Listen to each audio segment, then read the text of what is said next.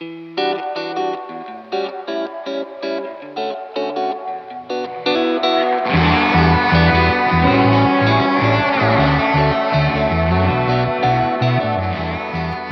friends.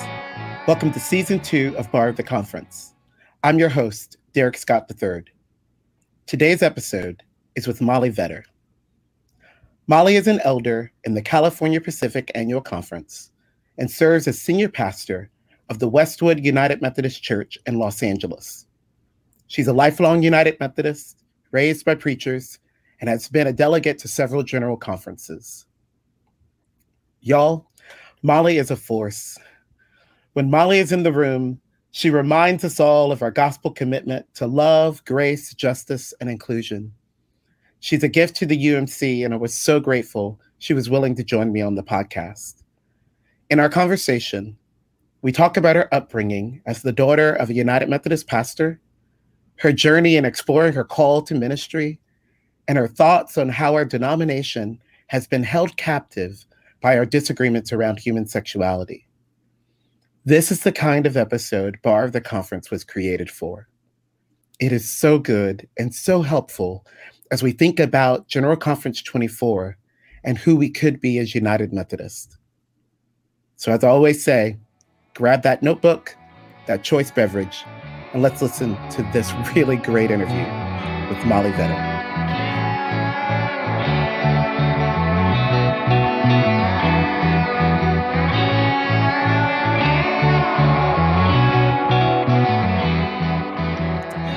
Reverend Molly Vetter, how you doing today? I'm great. How are you? I'm doing okay. Really excited to have you on the podcast, and I'm grateful for your friendship and your leadership. Molly, I feel the same. I feel the same. Oh man, you have one of those voices. I think you're just one of the folks in the UMC, at least for me, who are literally pointing the way. I mean, you are just pointing the way forward in so many different aspects and contexts for our church. And so I'm just grateful for you. But on the podcast here, I always like to start as close to the beginning as possible. So I'd love to hear how you became a United Methodist Christian, how God's prevenient grace acted in your life to bring you into our church. Oh, well, it goes to the way back, the beginning. I was born a United Methodist, and I am the daughter of a now retired United Methodist pastor and the granddaughter of a United Methodist pastor who comes from the EUB tradition. He was a superintendent in the Dakotas at the time of the merger. So in 1968, when the United Methodist Church was formed, at that general conference, a new United Methodist Church in Grand Island, Nebraska was chartered as the first United Methodist Church anywhere. And that's the church that I was raised in. I was there from kindergarten through 8th grade. It's where I was confirmed. It was a newish church, so started in 68, that was out on the edge, the suburban edge of Grand Island, Nebraska, where mostly young families lived. So it was a church of a lot of my classmates. It was a lot of priority on kids ministry and youth ministry. It was a really fun church to grow up in, where I always felt like I belonged. And in part because it was the thing my family did, with my dad being pastor, it was just a place where I was welcomed to use creativity and involvement, expected to play a part in things, but in a creative and thoughtful way. I recognize that's not everyone's experience growing up as a kid in church, but it was certainly mine. And it was in youth leadership in the then Nebraska conference that I found excuses to do a lot of travel and explore the world on our conference youth programming and in connection with camps and things. So I really came to understand my orientation to the world through the lens of involvement in churches. That was pretty formative. I should also say I was deeply formed by my grandparents on the other side. My grandpa was a very stubborn organic farmer from the 1950s, choosing that commitment because of his connection between our treatment of the earth as God's creation and our faith as Methodists. And so that sense of like doing the right thing or choosing to live differently in the world because of deep commitments of your values and faith was definitely a part of how I was formed, an expectation that it would be a distinctive like marker in how one should live, how I should participate in communities that sometimes would be out of sync with the community around and sometimes in sync with the world around, but that should be a like ballast or guide or a measure of how to live in the world.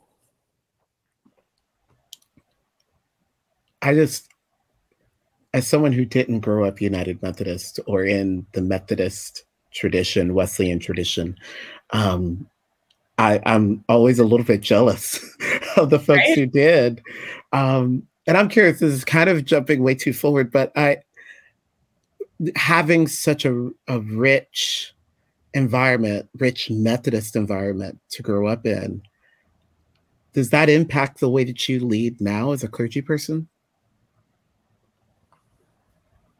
I mean, I can't know like how much it impacts me because I don't know how to like how I would be otherwise. But I think it has to. There's so much of the way we do things as Methodists that just feels instinctive to me, in part because it's so knit into the ways that I was raised, that like emphasis on grace is just so foundational to my understanding of how to live in the world, the commitment to that social holiness alongside personal holiness, so deep and real. And my appreciation for like knowing that I belong and knowing that belonging means always making space for others. Like that's been such a deep and huge part of church for me. It was like in the church that, I mean, the like high school summer camp that I participated in was intentional about including adult leaders with disabilities. It was like in church that I experienced what community could look like that was inclusive. It's a place where I encountered more racial diversity than I was familiar with in my home church. It's a place where I like was always expanding my sense of people in whom God was at work, and with that expectation of belonging. I had queer clergy who were important in my faith when I was like in high school, and I was aware of that, even though they were closeted in the conference. So I don't know a time before. So I grew up with, I mean, as the like preacher's kid in Nebraska conference, I was like my family was always on the liberal edge of local politics. It was a much more conservative context, certainly than what I live in here in Los Angeles today, but one that I also felt like I belonged in. So I felt like loved and included, even though I was out of sync with some of the like political politics of the community around. And it was like in the church that exploration most frequently happened, like caring about the environment and caring about inclusion. And even I was in high school when the United Methodist Church came out with a study guide for local churches called The Church Studies Homosexuality in 1994. And my local church in Western Nebraska did that study together. It was like in church that these discussions were happening, and was, appreciative of the church as a context for engagement across diversity of understanding. But I was raised by a family where my parents had to reject the homophobic theology that they were taught. And that happened before I was aware of what was going on. So I was raised in a family that it was always expected that because of our theological commitments, we would be working to dismantle oppressive systems in the church that exclude people based on their sexuality. And it never felt at all out of sync with the gospel that I was learning about. It always felt like it belonged. So I know that that's also not the case for everyone, that often we still have work to do to dismantle the connection between our expectation of holding onto this homophobic theology and, our faithful belonging in the church. But I mean, there was certainly there was homophobia in I don't mean to act like my churches were not homophobic, but it was certainly a grounding expectation for my belief that I was comfortable holding on to, even in the midst of people who believe otherwise and never saw out of sync with the gospel. Well, and I was going to ask if you felt like growing up you had theological alignment within the congregations that you found yourself in over the years, even at a young age. But I actually think that your story is not that different from most United Methodists prior to 2016, if not prior to 2012.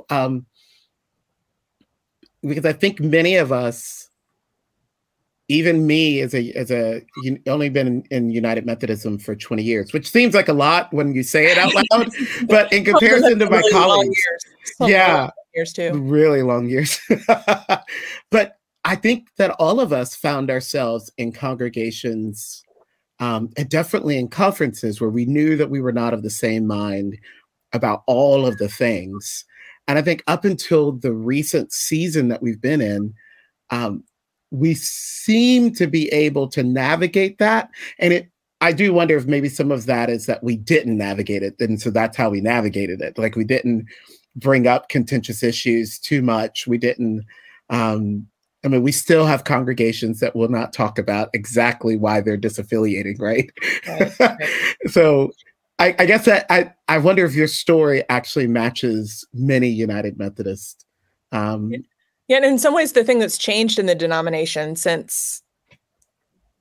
over these last 20 years is that we have made ever tighter rules in our book of discipline that explicitly forbid ministry with gay folks and forbid ordination of same-gender loving partnered people. So it's like we have intentionally added into our book of discipline explicit rules that eliminate the space that used to exist, that in some ways like allowed us to hold together across diversities and differences of opinion or differences of belief. We've chosen to say, like, this is not a difference that we can tolerate. And it's the side of, like, we've said we can't tolerate conferences that recognize the call of the Holy Spirit in people because of their sexuality. And we cannot tolerate clergy that will bless same-gender weddings. That's the piece we said we have no room for. So, like, to some extent, like, that's a shift that has also happened, is that the church has prioritized exclusion. Wow. It's so spot on. Now that I've taken us way fast forward, let's go back. Let's go back. Rewind. So you're growing up in Nebraska, coming of age in United Methodist spaces. And at some point you discern a call to ministry. Well, so I was always one of those preacher's kids that, like, this is going to sound crass, but I like looked at what my dad said and I thought, well, I could do that. But that seemed like a really disingenuous way to become a clergy person. So I did not talk about a sense of call to ministry at all until after I went away to college. And that going away to college was a period of time in my life where for the first time I had to proactively choose involvement in church, as opposed to it being the thing that my family did that was sort of knit into the fabric of our, like, household's life. And so, you know, in college, it's like differently difficult to get out of bed on Sunday morning and go to worship. That. Yes, it is. And, you know, it was like differently difficult to, like, own my faith. So I went to Boston University and suddenly was in the midst of a much more diverse community than I'd ever experienced, where, like, going to church on Sunday was not in any way the ordinary thing to do.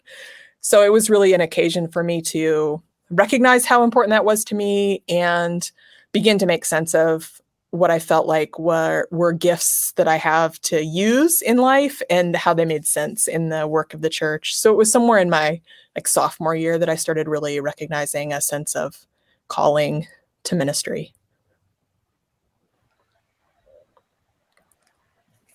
So keep taking me down that road. All right. So I I was an art history major in college, and I really imagined myself working in an art museum in a big city. And I applied for a really amazing internship in New York City that was super rare for like rising juniors. And they like accepted 6 people or something to this killer internship. So I got my rejection letter on the same day that I got a phone call out of the blue from a pastor who I knew back in Nebraska who was looking for someone to come work in his church for the summer in rural Nebraska. And I decided this would be like the right way to test my call, because if this was in fact something that felt right, it would not be because I was seduced by the cosmopolitan scene in Madison, Nebraska. It would be because God is at work in it somehow. So I went and worked that summer in a little Methodist church in Madison, Nebraska. Now, let me just ask this. Do you consider yourself a city person, like a city person over a more country or rural person? Like, is that a part of sort of your personality? It's so difficult because in Nebraska, I always lived inside city limits, which makes me a city kid because I live in town, not in the country. But now I live in Los Angeles, and that's like an irrelevant distinction. And like no one even knows what that means. And because I like have roots and connections to a farm in small town Nebraska, like that makes me the like super country folk. So I guess it's all perspective. But now I live like a block from high rises in the busy part of LA. So I guess I've become cityified. Wow. But that summer was good in rural Nebraska. I really liked my work in the church, and it felt like a place where I had gifts that made sense and I was welcomed, and it was just easy to imagine having a role in leadership. So that was kind of a turning point for me. My first Sunday there, I drove up from my parents' house to this town. And then as I turned around to come home, there was literally a rainbow in the sky. And it just felt like I'm not a person whose life has tended to be marked by mystical signs and wonders, but it was a beautiful affirmation for me that day that I was on a good track, on a pathway that felt right. And you still had not really articulated a verbal call to ministry at this point? That's so interesting. I can't exactly remember. I definitely was not in the candidacy process at that point. I have a memory of the first time that I told my parents that I had a sense of call to ministry. And I remember like not wanting to say that too soon, because it's really hard to say to your like preacher dad that you felt called to ministry and the next week be like, never mind. That wasn't a thing. Like it's hard to hold it like tentatively. So I remember doing that, and they had their most generous response. They said, my folks both said to me, that's something that we've for a long time thought would be good for you, but we wanted that to be your decision, not ours. So it wasn't ever something that they put on me, but that they affirmed very quickly, which I was certainly relieved and grateful to hear. Yeah. Were there other people along your journey that kind of inspired you to say yes to this call? I mean, obviously your dad in front of you, but were there others? Oh, so many. And I can't imagine my sense of calling without thinking about them. When I was in high school, the church where my dad was appointed was reckoning with some very real and horrible sexual abuse that happened with the predecessor clergy person. And there are 2 women who courageously told their story. And even in the midst of a lot of institutional failure to offer redemptive work, found ways to participate in redemptive work. And it was through like the county prosecutor that any amount of justice came. But the courage they had in doing that was inspiring to me, and the capacity that the church has, even in the midst of institutional reluctance, to, as a human community, be a context that is working toward healing and redemption, was powerful to me. And both of those women not only remained in the church, but one became a pastor and the other continued as a lifelong lay staff person. So I often think of them and am grateful for their faithfulness and witness. And on days when I feel discouraged with the institution and its slowness and its many failures and awareness of how it sometimes is a context for perpetuating harm, I think of them and their courage in continuing to serve in this church that's both got an institutional reality that does not always do the right thing, sometimes even like wants to do the wrong thing, that also has something that's so real and so true that it would warrant their continued involvement in it on the other side of such destructive violence that happened because of unhealthy power and abuse in the church. So those two courageous women are definitely inspiration to me. And I had a mentor who was on the conference staff. Her name was Nancy, who just checked in with me periodically. She always just knew the right time to call. When I was in college, when I was in seminary, she knew when to reach out to me. And she was dying. She had cancer, and going to visit her always felt like I left having been blessed and affirmed in a powerful way. I would think it was important, to be kind to her to go and visit, and then it would end up just being such tremendous gift. Those kinds of people who chose to be connected to me and to reach out and to encourage and support me have meant a lot to me over the years. So beautiful. So you've done this summer at this West Nebraska. It was Eastern Nebraska, but Eastern very Nebraska. rural. Eastern Nebraska. My bad. No offense it's to important Western to Nebraska. get your Nebraska geography correct. No offense. I'm gonna get all the emails. You served this summer in Eastern Nebraska congregation, and go back to Boston University. Yeah, I had 2 more years at BU. I came back and worked summers in my home church in Lincoln, Nebraska. During those years, I then went directly to seminary after that. And because I was 21 and looking for seminaries, I was really looking for a seminary community that could be a home for me, where there would be campus life that would be a place of belonging. And I was also looking at seminaries in places I might want to live if I chose not to go back to Nebraska. So I looked at a bunch of schools, but ended up coming out here to California to go to Claremont School of Theology. So was Claremont the space where your call really was solidified, or did you go through any crisis moments as some of our seminarians do? How was that experience for you? I loved Claremont. It was like I finally found people that were using fancy language to articulate the thing that I felt like I knew all along. It was amazing.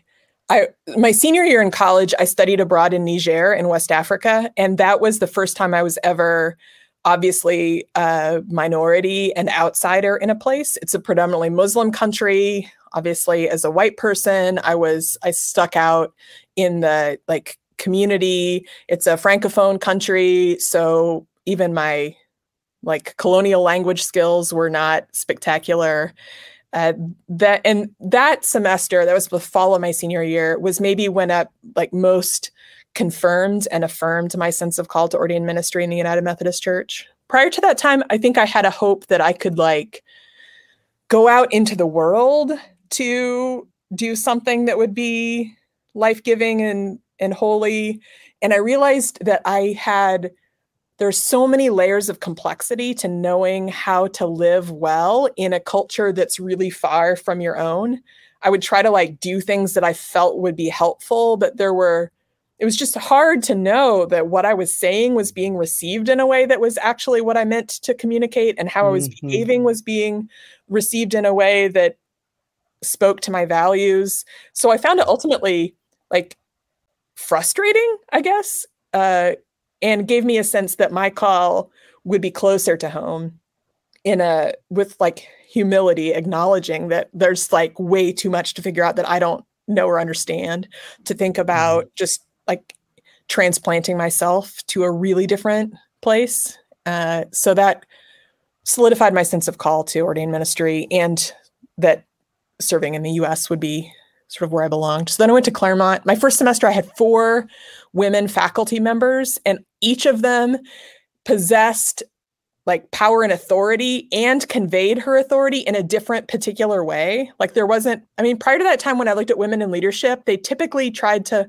lead in a way that looked kind of like men lead, like literally wear the like power suit and show up and like do it as well as better than a man would. But suddenly there were women in leadership who were doing it their own unique, bold way, maybe with a sort of grandmotherly spirit, or with a sort of no nonsense approach. Like there wasn't one way to be a woman in leadership. And that was a huge gift to me that I discovered there in my first semester. And I loved my time at Claremont. I lived on campus for all 3 years, and it just felt like a really life-giving place.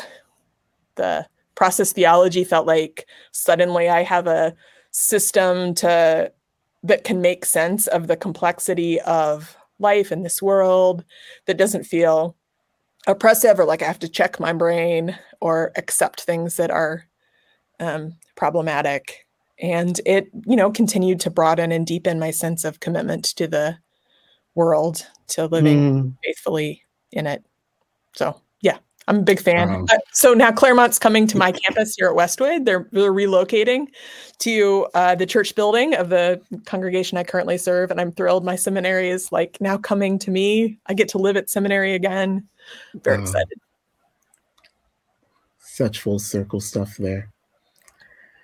Molly, you and I are often in the same Zoom room, and sometimes even find ourselves in the same in-person room, which is always a treat. Always a treat. Not often enough.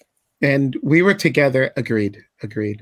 We were together a couple of weeks ago, and you told me this story, and I can't recall if it was a story that was during your time in seminary or candidacy, but you told me this story about a camp, and I literally spent 20 minutes talking to you about your story after you told me. And I'd love, I feel like it was a part of what has helped shape you as a pastor. And maybe putting words in your mouth, so feel free to. No, for sure. My last year in seminary, I had known about this retreat the United Methodist Church sponsors for adults living with HIV/AIDS. I'd known about it, had some friends who were involved. The retreat's called Strength for the Journey. And here in Calpac, we have at times had several different camps, one in like Long Beach, Orange County, a Los Angeles one, a San Diego one. Some dear friends of mine were involved in the Long Beach, Orange County one. And so my last year of seminary, I volunteered to be on staff there. This was right as I was graduating and getting appointed. It was in that summer of transition. So I spent a week at Strength for the Journey retreat in this community of about 100 adults living with HIV, mostly gay men, but also inclusive of women. Because I was volunteer at that Orange County camp, when I was appointed to San Diego, it turned out that the Methodist pastor who had been volunteering to help provide a leadership role at the San Diego camp had retired, and they were in need of a spiritual leader for this camp for adults with HIV/AIDS. And so I was 24, and they were like, "Oh, Molly, you've done this before. Why don't you come be the spiritual leader for this camp?" And I was in way over my head, like super aware that I did not have confidence that I was coming in as an expert to lead in this particular circumstance, but with a deep commitment that it was an important thing that the church was doing to help sponsor this camp and make it happen. Thankfully, there was incredible leadership from the camp community, including participants who'd become leaders and helped organize things so I could come alongside them. I heard about this other pastor who I did not know. I had seen him on stage at annual conference. I heard that he was interested also, and he was living way out in the desert east of San Diego. And so I phoned him and said, "Hey, I heard a rumor that you're interested in Strength for the Journey. Will you come?" So the two of us got to be the clergy liaisons for that camp that year. This was in 2001, which is my first year that I was appointed. And we were literally at the camp over September 11th. And that was a powerful experience to go through a tragedy of national and international importance in this community that's so precious and fleeting. I remember just feeling like I had no ability to navigate, like on my own wisdom, these important questions of how much to pay attention to what was going on, whether we could responsibly ignore this wild event for the sake of doing the thing that can only happen at Strength for the Journey. It's a sort of parable of how so much of life happens, that you're dealing with your particular thing and you have to figure out how it's impacted and involved with what's going on in a bigger world. But for me, so I remained involved for a bunch of years after that. Also, the San Diego camp included folks who crossed the border from Mexico in order to get services for HIV. So it was, in many years, a bilingual camp, and we would translate everything between English and Spanish to involve the whole of the community. It was such a gift to have that as a part of my ministry in my first years as a pastor. In my mid-20s, it helped me understand really important things about how to be the church. There are so many ways that we had to hold lightly the traditions of our United Methodist way of doing things, because the institutional church had been a source of trauma and rejection and exclusion. So how do you offer the resources, the gifts, the blessings of church without doing it in a sort of heavy-handed way that draws up these real experiences of trauma past? So we were very expansive in our ways of naming the divine and welcoming to different ways of thinking and doing things. But there were also moments over the years that I was involved where it was clear to me that while I don't want to invite people to church under the expectation that if you come to our church, then we'll allow this community to exist for you, or we'll love you so that you'll come to our church, there were also times where not inviting people to the church was communicating a dangerous idea that we'll come work with you people with HIV as long as we're at this other space, but we're not really interested in you coming to our church, which is very nicely situated. Thank you. You just stay in your places designated for HIV ministry. And, then it raised in me all these questions about, I know what my commitment is in terms of welcome and grace, but what will happen if folks from camp start coming to church? Will my congregation welcome them? How do I communicate welcome as a pastor in a way that I don't want to re-traumatize people who are going to show up and certainly at some point experience judgment from the gathered community? How do we navigate that? How do I communicate that I really do want to welcome you into the fabric of the life of our community on an ongoing basis? This is not just a ministry that we extend off campus somewhere else, but at the same time do the important work that we have to do as an institution to be ready to welcome and get over some of those deeply ingrained patterns of discomfort and judgment and condemnation that have also been a part of the life of the church. Molly, I'm hearing that story again, and I'm both moved and also all the thoughts. Just the ways that it's a delicate balance that we have to sort of hold in serving the world in authentic ways.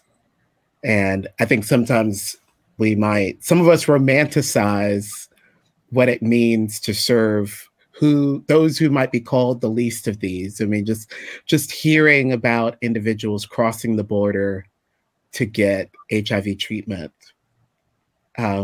and define community. I mean, that sounds so beautiful. And also I think the reality is how hard that is, that if that's an annual event, that's happening one time a year, as if they don't need care any other, it's like, right. And so it's just these delicate tensions that you hold in that space.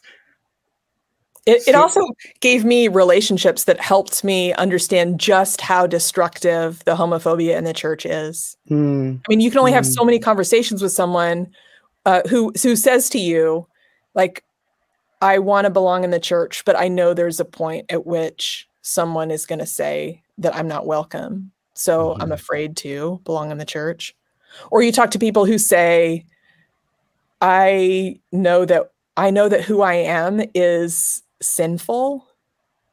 Like, I know and believe that. Like, it's just heartbreaking to hear the ways that people internalize in really destructive ways the exclusions and judgments of the church as if they're gospel, and just live with that. And it has certainly made me a person who wants to proactively, explicitly, as much as I can, offer reminders, not only to the queer folks who are listening in and who are part of our communities, but to the rest of us as well, that this is who we are, that like what we do is welcome, and we have to be intentional about that and say it again and again and again. I remember after I'd been I was at my first church for 11 years at San Diego First. They just did their first same-sex wedding in the sanctuary recently for a pair of men who I knew back I met my first year there. And it was just a joy to see Steve and Victor married in that beautiful sanctuary. In one of my early years there was a teenager who was coming out to himself and to his family and to the youth group. And in youth group, I was not working with youth, so I just got this from the youth leader and from him later. But in the youth group, they had talked about, like, do we think it's a problem to be gay and to be a Christian? And the group had unanimously said, we do not think that it's a problem. But this young man heard the opposite, even though he was in the room, and it like literally was like a straw poll, like everyone raised their hands. He processed it as that everyone agreed that it was a problem to be gay and to be Christian, because that's the narrative that he heard and the fear that he lived with on a regular basis. So even like being in the room and hearing the message like once was really insufficient, like to counter the narratives that just come at you again and again, to counter the narratives that the church has accumulated over the years. Like, this can't just be a like, well, we said it once, we voted, and so now I'm sure everyone's really clear that everyone's welcome here. I think there's a much longer, deeper work that we have to take up. I feel silly telling you this, Derek. No, you don't. I mean, in some respects, it's helpful because I get what it's like to be a person in the closet and to be afraid of affirming people. Yeah. Like you'd think that if you're in a closet, you would be like, where are the affirming people? I'm not ready to come out, but I want to be close to the affirming people. No, I was afraid of the affirming people. Yeah. And oh man, to hear. And is that because like your like position and place depended on like being closeted and no one thinking too much about queerness? Like, oh yeah. No one talk about it and we'll just keep going. Oh gosh, I definitely did not want us to have any conversations about queerness, because then inevitably my brain, inevitably we're going to be talking about me, and the end of that conversation is excommunication. Yeah. And it just at that time was not worth it. So to hear that story and to hear you articulate the understanding of just how deep the self-hatred can go. Yeah. And how deep the self-aversion can go. That's actually helpful. So no, it wasn't silly at all. That was helpful, even at this stage of my life. So that's grateful. So real. And our system, because of the way we've been structured, asks people to do so much that's harmful to people themselves. Like what we ask you to compartmentalize or put away or hold, you can be gay, but be celibate. Like all of these things are really destructive, and that accumulation of that and the sacrifices people have made to stay in the church and serve the church. Like, I feel like that's something that we need a lot of institutional repentance and confession about, like what we have asked of people for them to, and I think weirdly, sometimes it gets cast as like queer people saying that they're entitled to church. But what my experience is that we have received the gifts and blessing and contributions and presence of queer folks in so many ways for so many years. And we've asked them to hide, deny, believe sinful parts of themselves to participate. Like, this is not about like entitlement to a right. This is like, we have done spiritual abuse by inviting people to participate, but very conditionally and very in a like partial and provisional way that requires folk to deny, silence, hide very real parts of themselves. That's on all of us. That's on all of us. Molly, tell me this as a pastor. I know that there are some folks out there, well-meaning folks, who would have heard everything you just said and would have responded, I didn't do that. I mean, I didn't know what to say, but I didn't do all that, did I? Right. And like, how do we shepherd heteronormative individuals in such a way where realizing their complicity in the harm of queer folk, and we can put whoever we wanted to put into that category, right? The harm of Black folks, ableism, women. Like, how do we help folks who have been complicit in harm acknowledge their complicity without that also then turning onto them, saying something's wrong with me because I was complicit in a thing that I didn't completely realize I was complicit in? I mean, it seems like Jesus could be helpful. I don't mean to be flip here, but come on. Like, yeah. At the end of the day, like, we're a community of grace and forgiveness. And if we can't model that all of us are falling short of the glory of God and have things that need to change in us individually and collectively, like, if we can't do that as a church, like if we can't say, like, I have not meant to, but I recognize that I have done harm, and it breaks my heart to learn the dimensions of the harm that I have perpetuated. And I make that confession, trusting in the grace of our Lord Jesus Christ, and trusting that there'll still be a part for me to play in the church, even as one who has done wrong, done harm, gotten wrong. Like, that's, I guess, sort of like the core of the message we have, isn't it? Like, it's okay. It's not okay in a like, so don't bother getting better. It's like, okay in a really deep and fundamental way. Like, we're not supposed to be perfect. We're not supposed to have all that we need already. We're supposed to need each other. This is how community works. We come to see God more clearly with and through each other. And so, like, we just need to get better at it, at like practicing confession and forgiveness, I think. Oh. Let's take a quick break.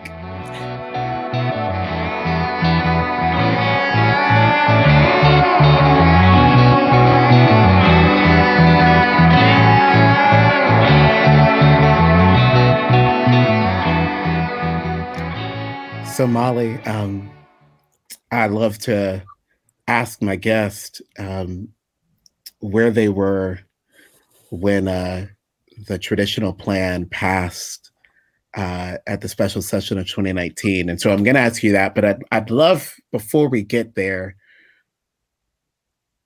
I'd love to hear your thoughts on how we got to what happened in 2019, which is a big question, and we're obviously not going to really cover it.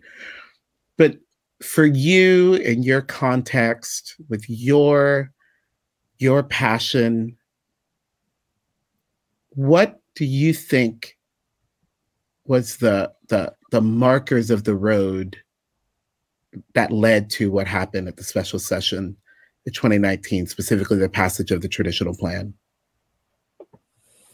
Oof.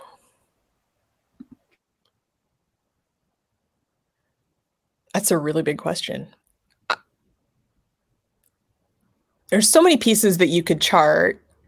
And I'm grateful for folks like Charlie Baber, whose graphic novel Incompatible really does a beautiful job of laying out the history of sort of how we got the statements that we have in the Book of Discipline and how we got from there to now.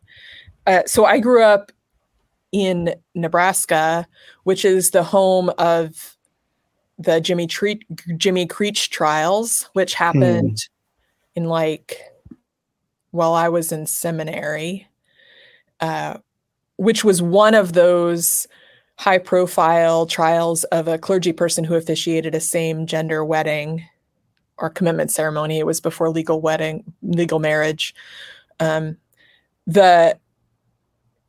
It's these moments of people doing the thing that they're called to that is out of sync with the rules that then force us to put more rules in the book. Right. So in some of those early trials, the only statements we had were the ugly phrases in the social principles about incompatibility. Then as more folks felt the call of the Holy Spirit to offer blessings to same-gender weddings, as more gay and lesbian clergy felt called to ministry and pursued that, or were able to come out or chose to come out, that we added in a lot more rules over those years to offer sort of clarity on these things that had been harder to prosecute. So the additions to the Book of Discipline were really to aid in prosecution of expulsions of gay and lesbian clergy and clergy who officiate same-gender commitment ceremonies and marriages. That sort of direction of moving to use the discipline as a way of enforcing exclusion found sort of its natural conclusion in the traditional plan, which twists our Methodist systems of accountability in strange ways, establishing mandatory penalties for certain offenses, only the ones related to gay folks. It's sort of the ultimate way that you can choose to use the church to exclude. And I think that's what happened in 2019. In 2019, when the traditional plan passed, I was up in the stands. I was a reserve delegate, and I was watching, standing alongside queer colleagues and beloved folk who were there witnessing the church attempting to push them out, to exclude them, to legislate the way to a better church that gets better by throwing them out, which is, for me, just such the counter movement to what we're called to in the gospel. I was a reserve delegate in 2016 and then to 2019. I was a delegate to General Conference in 2008 and 12. And in 2012, I chaired one of the legislative committees, Church and Society B, which is the one that looks at the statements and the social principles related to sexuality and abortion. I hated that leadership role. Most uncomfortable for me was the moment when I was literally standing on stage representing the work of the legislative committee that had decided again not to change this harmful language as the church rolled over people again, continued on its way of exclusion. I did not like occupying that position of leadership while the church did wrong. And I felt I've not entirely processed the variety dimensions of that experience for me personally of leading that legislative committee. It raised a lot of questions for me about how I'm called to be a church leader, and if like chairing the committee in a way that makes people feel like they played nice with each other as they just perpetuate harm, like, is that righteous? Right? Like, if in my leadership as chair, I made people feel like the process was in any way like fair and participatory, and people weren't like cruel to each other in the process, but then ultimately what we did was cruel. Like, I just have all these questions about whether that was better or worse than what could have just been if we would have shown the sort of cruelty with, sort of more clearly in the process. Anyway, after 2012, I wasn't sure I ever would have the like stomach to be a delegate again. So I said I only wanted to be a reserve delegate, and my conference has been gracious to elect me to be a reserve delegate in 2016 and then again in 2020. But since we elected Cedric Bridgeforth to be a bishop, now I'm a delegate again, and praying that I will have the stomach to participate in the institution. In a strange way, though, I feel like 2019 was like helpful to the cause, because what we did legislatively was so ugly and out of sync with the values we actually hold that it encouraged more people to be more publicly clear about standing in opposition to exclusion as the way forward for the church. So our bad legislative decisions in 2019 have helped the church get to a completely different place in 2023, where more people in more places, local churches, rural contexts, big cities, different levels of church leadership, more folk have said, like, that is not who we are. And it also, this is bad for the institution. We showed that the institution, you can win general conference and lose the church, right? Yeah. So the traditional plan passed general conference, but has not really been implemented in the US. Like, what was actually in the traditional plan has not been put into practice. Instead, conferences like your own have knowingly ordained out queer folk, commissioned them as clergy in more places. The delegations that we elected to General Conference this year include more out queer folks than ever before. The church in the US in particular has said, like, that does not represent us. That's not who we are. And we can't be a better church by excluding people. For me, this is like, Reverend Frank Wolf was really helpful to me in framing this. He's one of our like longest out queer clergy folk in my conference. He took us back to 1 Corinthians 12, when Paul says, you can't say to another part of the body, I have no need of you. And that's what General Conference said to our queer kin. We said, we have no need of you, under the mistaken idea that the church could be more faithful by throwing people out. And it's just the wrong movement. And so, it sets up an interesting thing for us here. When I look at that US politics next to UMC politics, there's this, they're not exactly parallel, but there's this, it's sometimes helpful to me to look at like bigger things that are happening in our culture and world, like the decline of mainline is not a United Methodist issue, and the erosion of trust in institutions is not a Methodist thing. It's certainly happening in like national politics too, are just sort of like eroding the trust of institutions. And when the institution does things like pass the traditional plan, they like trade away the legitimacy of the institution, because what was actually in the traditional plan is so out of sync with how we understand ourselves. So then, like, why would the institution have authority? So in some ways, like, I feel it multiplying a larger cultural dynamic that accelerates a change in the world. And there's days when it's like, maybe this is okay. We're going to have to, with integrity, earn the trust of our communities again by a compelling life consistent with the gospel. Like, that's actually a really comfortable place to be in the church. It's like, here's where we have the opening to demonstrate who we are by our love, by our grace and forgiveness, not because we expect that we are a powerful and legitimate institution. We're only powerful because of what we sort of are practicing in the world. I think it's interesting, and this is a perspective. Someone's going to listen to what I'm about to say, and they're going to be like, I don't know if I agree with that. It's like, you get to not agree with me.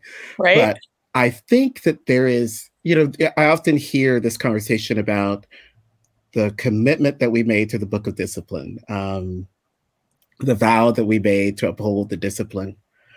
But I don't often hear, as coupled with that, the recognition that we are regularly changing and amending and adapting and reinterpreting the Book of Discipline. So those who were ordained before 2019, did you really say yes? Right. To that Book of Discipline? Right? Oh my gosh. I could give you a list of gay clergy who were ordained before the church said anything about gay clergy. Like, what happens to them? Which church do they belong to? Like, and so on the same, do we have to go with whatever bad decision the future church is going to make? And so it seems to me, in the same way, then, again, in this argument about the commitment made to the Book of Discipline, if the Book of Discipline changes in 2024, haven't you already said yes to that? Like, I'm just, and I guess this is, again, someone will not like the line of the road that I've just gone down. But I just think it's interesting that when I hear conversations about covenant and commitment and upholding the discipline, I don't also hear the fact that our system literally has a mechanism by which part of upholding the discipline is the continual process of amending it. Perfecting it. I'm so grateful to the work of blessed memory Bishop Mel Talbert, whose work at articulating inclusion as an act of biblical obedience changed a lot of our framework for how we talk about inclusion in the church. He preached an ordination service in my CalPAC annual conference. I can't remember if it was in 2008 or 2012. It was just after a general conference that was disheartening to me. And he preached an ordination service that called the ordination class to be ordained into the Book of Discipline that Christ is calling us to have. That was sort of this, like, it's not the actual literal, we're not limited by the actual literal words in any given edition of the Book of Discipline, but the sort of spirit of what it represents and what it can be as we're called forward in the gospel. Like, I know that there is colonial thinking and racism and sexism knit through our institution, and the ways that it shows up in our Book of Discipline, like, that is not the thing that I'm called to serve my whole life, right? Like, that's an accepted reality of the fact that we are humans on a journey, that's still there. And I'm, like, vowing to be obedient to the discipline, but, like, as it's becoming, not in the, specific harm that it articulates. I have this soapbox I like to get on. Sometimes you people in the Southeast come at we folk in the West because we we elected Karen Oliveto to be an out lesbian bishop back in 2016. And folk say to me, like, why did you do that? That caused us harm where we are, or that created problems for us, which I think is rich, because the problem is the homophobia, right? Like, the problem is not a really called and gifted bishop being elected and consecrated to that office. But when I hear you people I don't know. Come through. Come on through. When I hear you people like say that, you're acting like we did that as an act of defiance against the book of discipline. And the same thing was like when Jimmy Creech ordained that lesbian couple in Omaha in the 1990s, people were like, he did it defiantly.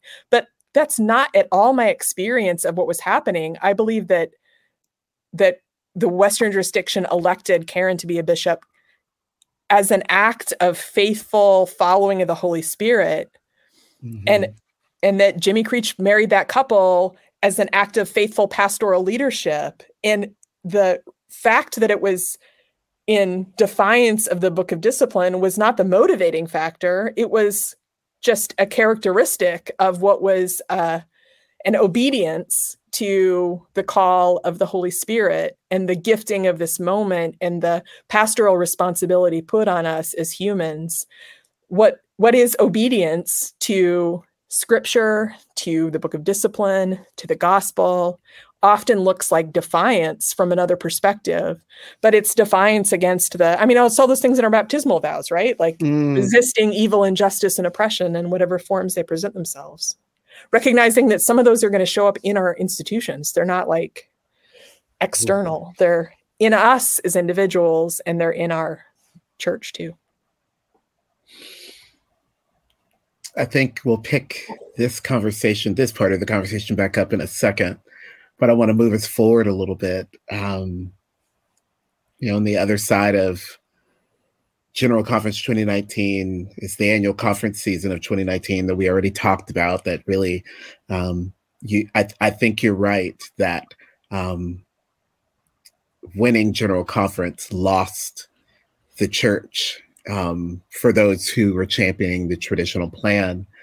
And then from there, we've got protocol, then the pandemic, delayed General Conference multiple times, the launch of the GMC, disaffiliations, all of this over the last few years. And I'm just curious what has been sort of the impact in your area. Sometimes we people in the South, All right. Sometimes we just think that everything's all beautiful and inclusive and chill out in the Western jurisdiction. And I know y'all have just as many church problems as we do. So I actually know more of the reality, but I'm just curious, we've really felt a lot of those dynamics here. Yeah. In the Florida Conference in the Southeast. And I'm just curious, how were those events and those moments how did they land in your space? Yeah. So I was appointed here to Westwood in 2019. So in July, shortly after that General Conference, when I arrived, this congregation had taped over the words United Methodist on all of our church signs as an act of protest against General Conference 2019, as a way of saying that does not represent who we are or who we mean to be. So that's like one very specific visual reaction to 2019. It helps, as someone committed to the connectional life of the church, it helps that that's not a unique posture of the Westwood United Methodist Church, that's something our annual conference really seriously took on conversation about our understanding of human sexuality in like the late 90s and early 2000s. So just as I was arriving in this conference, Bishop Sano did a beautiful job of helping create opportunities for conversation. CalPAC likes to think that we do things like differently. This is how we be in the West. Like at Claremont, at CalPAC, we're not into this sort of binary pro and con thing. We accept and celebrate a diversity of ways of thinking about things, which is critical because our annual conference, when we get together, has folks from all kinds of different language and cultural groups. So our congregations tend to be relatively segregated, but when we're together at annual conference, we represent much greater like ethnic and language diversity than any church that I've ever been in. And so like we have to talk about things differently. It's not just like a pro and con. It's a like, let's hear one another in a different way. And so that commitment to diversity runs really deep. It's not just about a commitment to inclusion is not only about human sexuality. It's part of this intersectionality is a way of like helping talk about it, that I'm grateful for that language, because this has been part of our lived reality for a long time, is that it's complicated. There's economic diversities, there's language and racial differences, there's our, sexual and gender diversity also. So all of these, our commitment to diversity matters for most of us, because it, to some extent, in some way, all of us are sort of outside the sort of dominant traditional model of what culture power looks like. So, so I guess I'm grateful that this is something that we've chosen over a long period of time to articulate ourselves as being in a slightly different place than the denomination as a whole. So Judicial Council regularly will say that something we did at annual conference isn't actually can't stand, but we still did it. And it's still this is who we are. So we articulated that if conferences could be reconciling, we would be reconciling. And we've petitioned to change the Book of Discipline, to eliminate the incompatibility clause, to this has been a part of the fabric of who we are for decades now. So, so it feels different to know that there is that, because, matters of ordination are determined by annual conference. Right. So when our Board of Ordained Ministry clearly articulated after 2019 that the Board of Ordained Ministry does not consider your sexuality or gender identity as a valid criteria for your ordination or not, that was giving voice to something that felt like it had been our practice for a while. And it's helpful to say it out loud, but it's not a shocking thing. It's that's who we've determined to be, how we belong together. So it helps it helps that we did that work ahead of time. Yeah. Yeah. Which is maybe my encouragement to people right now, is that it's helpful to do work now so that we're not just reacting to whatever happens in next, when is it, April, May? Yeah. Yeah. So if you want to start the conversation with less anxiety, maybe start it now, figure out where it fits into your lay column in the newsletter or your sermons that you're planning for coming up, figure out how and when you can help give voice to things in a way that gets us ready. So it's not so less is up for grabs when that's going to take courage for sure. Right.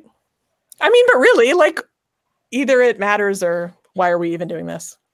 So I think what you're saying to me is that because you all did all that pre-work, the subsequent events of the last few years probably been felt in some specific ways, but by and large, CalPAC is who CalPAC is. And so the integrity... That's my perception from the safety of a cisgendered, I don't identify as queer leader in the church. I'm grateful that it has precipitated the Board of Ordained Ministry making a clear statement so that it's not just kind of understood or we think it's that way. But I think it gives a sense of, so I can say to my congregation that we can still belong in this connection and know that our connection to the annual conference is never going to require us persecuting and prosecuting queer clergy. CalPAC's just not going to do that. That's not ever going to be the thing that we take up, because we've made that decision together that's out of sync with who we are and our identity. So it's easier given that work has already been done.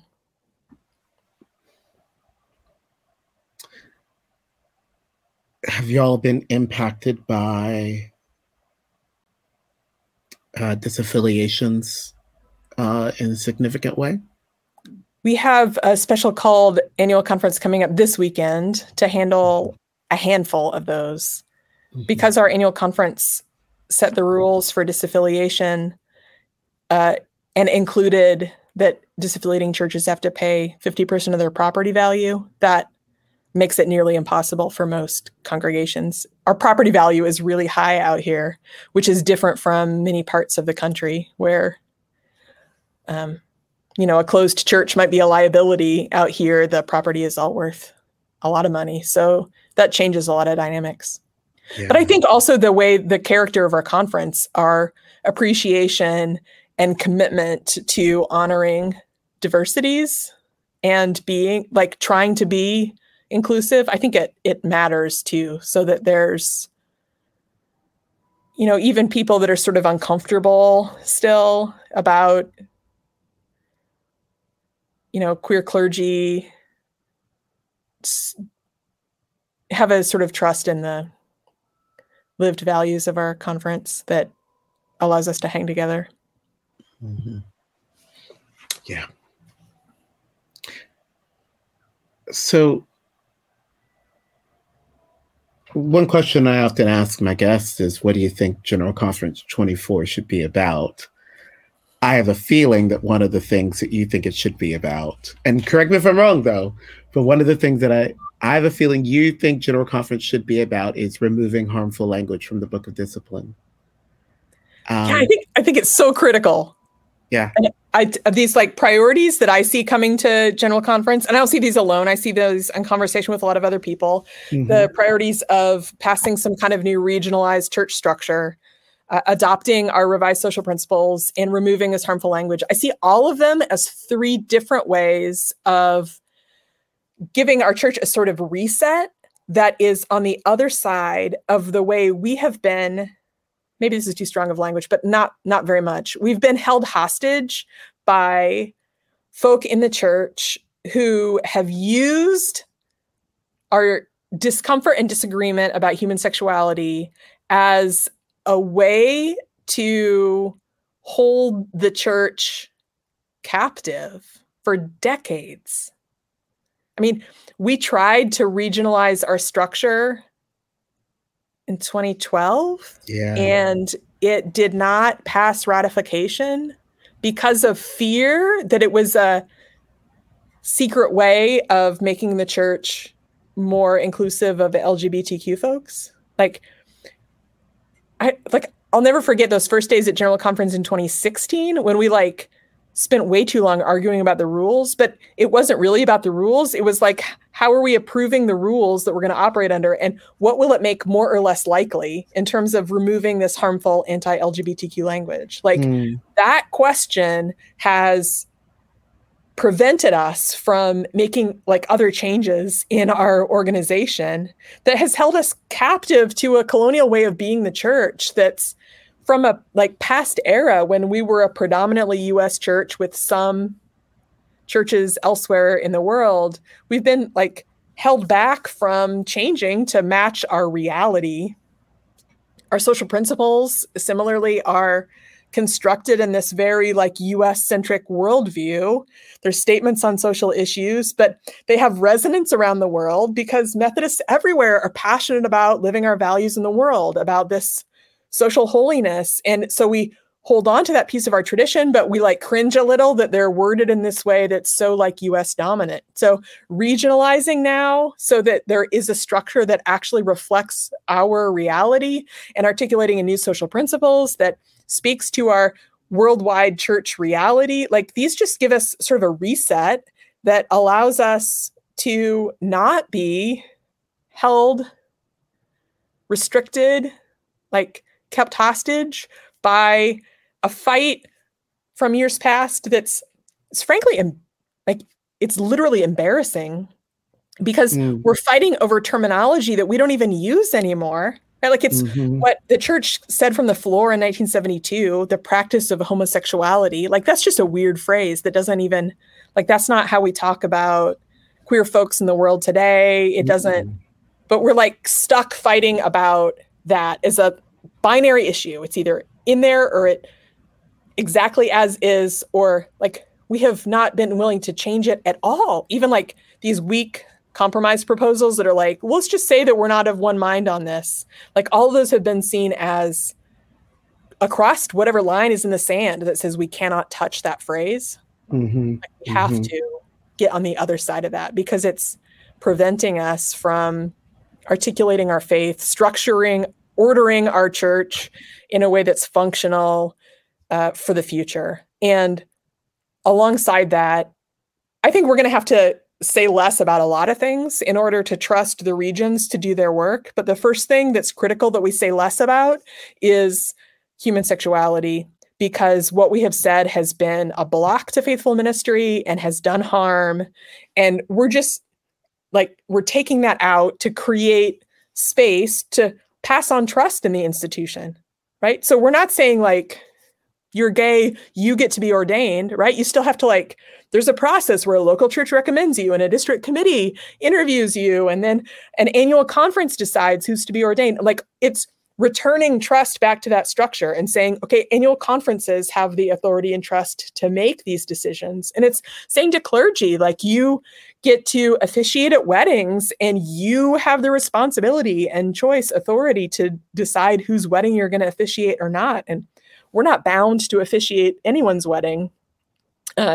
It restores that trust back. It's just so critical.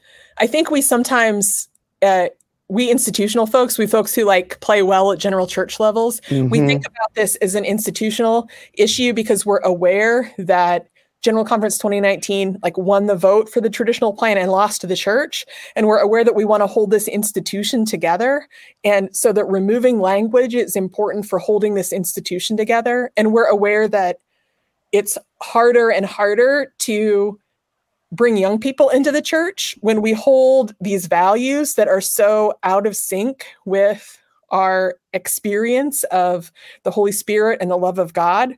So we institutional folks sometimes frame it as we're going to lose the church. But for me, this isn't primarily an issue about saving the institution. It's about, the question is the institution going to use its authority to continue to perpetuate, to teach a twisted view of the gospel that suggests that some people are outside of the realm of God's love, that some people can't be used by the Holy Spirit to be called into ministry, or their relationships can't be we don't have the power to withhold the Holy Spirit's blessing from marriages or from people's call to ministry. All we have is the power to say whether they have a place in our institution, or is our institution going to use its power to deny and exclude those folk who God is clearly equipping, calling, blessing. That's what's before us. It's not. So it matters to me that the institution continues because I believe that the institution has a capacity to do good and to participate in what God is doing in our midst. But the critical piece is that it's not about the institution. It's about we're communicating a gospel that is twisted, false, and heretical. That's saying there's some people outside of the love of God in Christ Jesus our Lord. That's not who we are. And so removal of the language is critical because what's at stake is communicating to a next generation of Christians that there are some people outside of the love of God. We just can't do that. That's problematic for the core of my understanding of the gospel. So the call to remove that is one step toward creating space for God to use the church. And there's more work to do, right? There's yeah. a journey ahead, but it's critical that we stop excluding and doing harm as a core part of our identity. I'm gonna do what I did in the beginning, where I'm gonna reverse it. I'm gonna go back to the beginning on something, and I'm always in awe of your passion and the way that passion communicates.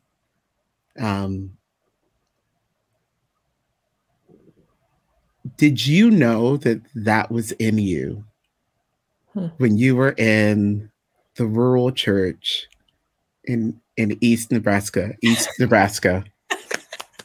Did you?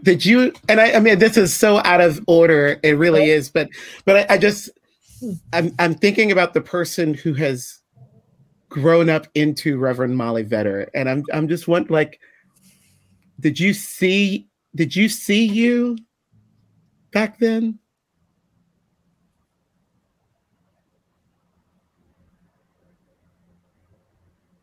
I think I didn't see exactly what I was going to become, but I like to think that that all of this journey of my life has been with a sort of, that has had in it a sort of integrity, that it's not, none of it is out of sync with anything else. Like once you come to accept the good news of Jesus Christ and to believe in your own belonging and see the image of God in yourself and your neighbor, then you start seeing it in every neighbor. And it just keeps like asking us to take one step further and recognize what God is doing. And none of it's felt like I had to make a 180 or sidestep.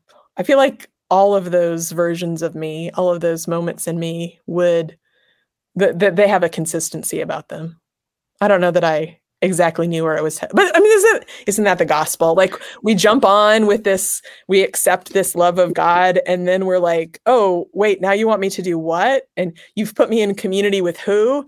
And I'm supposed to grow how? Like, this is just how it always works, is that you just keep seeing more connections between the world around us and the call of our faith to compassion and love and justice. And you just keep seeing it everywhere, and it keeps sort of expanding how we do things, but it's all like knit of the same cloth. Wow. Molly, do you have hope for the United Methodist Church? I'm an Enneagram 7. Uh-huh. And I always have hope in everything. Like I'm the friend you call when you're like, everything's gone to crap. And I'm like, on the other hand, like there's another way we could look at this. I feel like the world that I live in, people spend a lot of time and energy agonizing about how we're not what we once were. And I feel like the generations in leadership ahead of me also like saw the church at a time of institutional and cultural power, and the sort of that shadow looming over us and our awareness of how we're in a different place now has been like an albatross that we carry, or like a constant awareness of how we're not what we once were. And we see the ways that the institution is broken. And it's one thing if we were like always sort of on the side of getting better, right? Like we used to be really racist, but now we understand and we've gotten better. We used to be kind of homophobic, but now we're gotten better. But like we sort of got worse in our polity. Living with all of that, I feel like the place where I find hope is in looking out at the church, in this congregation that I serve, and everyone I've ever been a part of. There are genuine people of real lived relationships that are living differently because of the gospel and trying to love their neighbor. And there are real connections that exist amongst our congregations, across our denomination.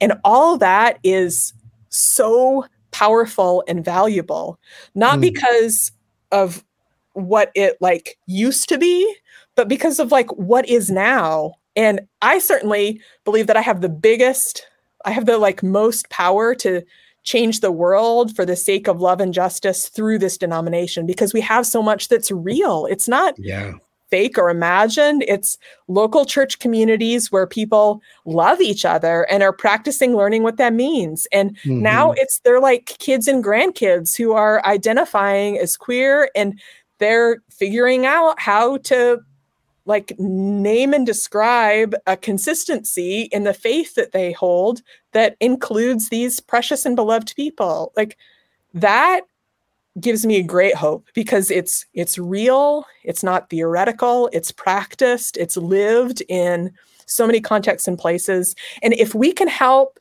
clear out some of the institutionalized exclusion and homophobia to like unleash the power of the United Methodist Church to be a part of the work of moving our society and culture forward toward love and acceptance and flourishing of life for people, like think what could be possible. Like, so I guess my hope is not, I hope that we'll be what we once were, but I hope that we'll use what we have for something that Jesus would be really proud of.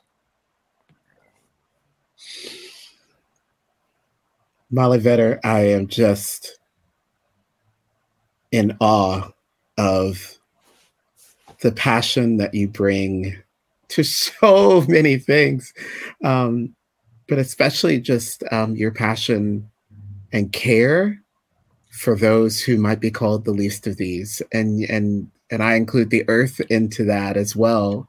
I am inspired by your leadership and your proclamation of the gospel. Thank you, Derek. I'm humbled by that and grateful. Oh, thanks for being on the podcast. You're so welcome. We hope you enjoyed the episode. Bar of the Conference is produced by the team at Wesley's Revival, a ministry of Studio Wesley. Subscribe to this show on Apple, Spotify, Amazon, or Google platforms so you don't miss a single episode. Thanks for joining us, and see you next time.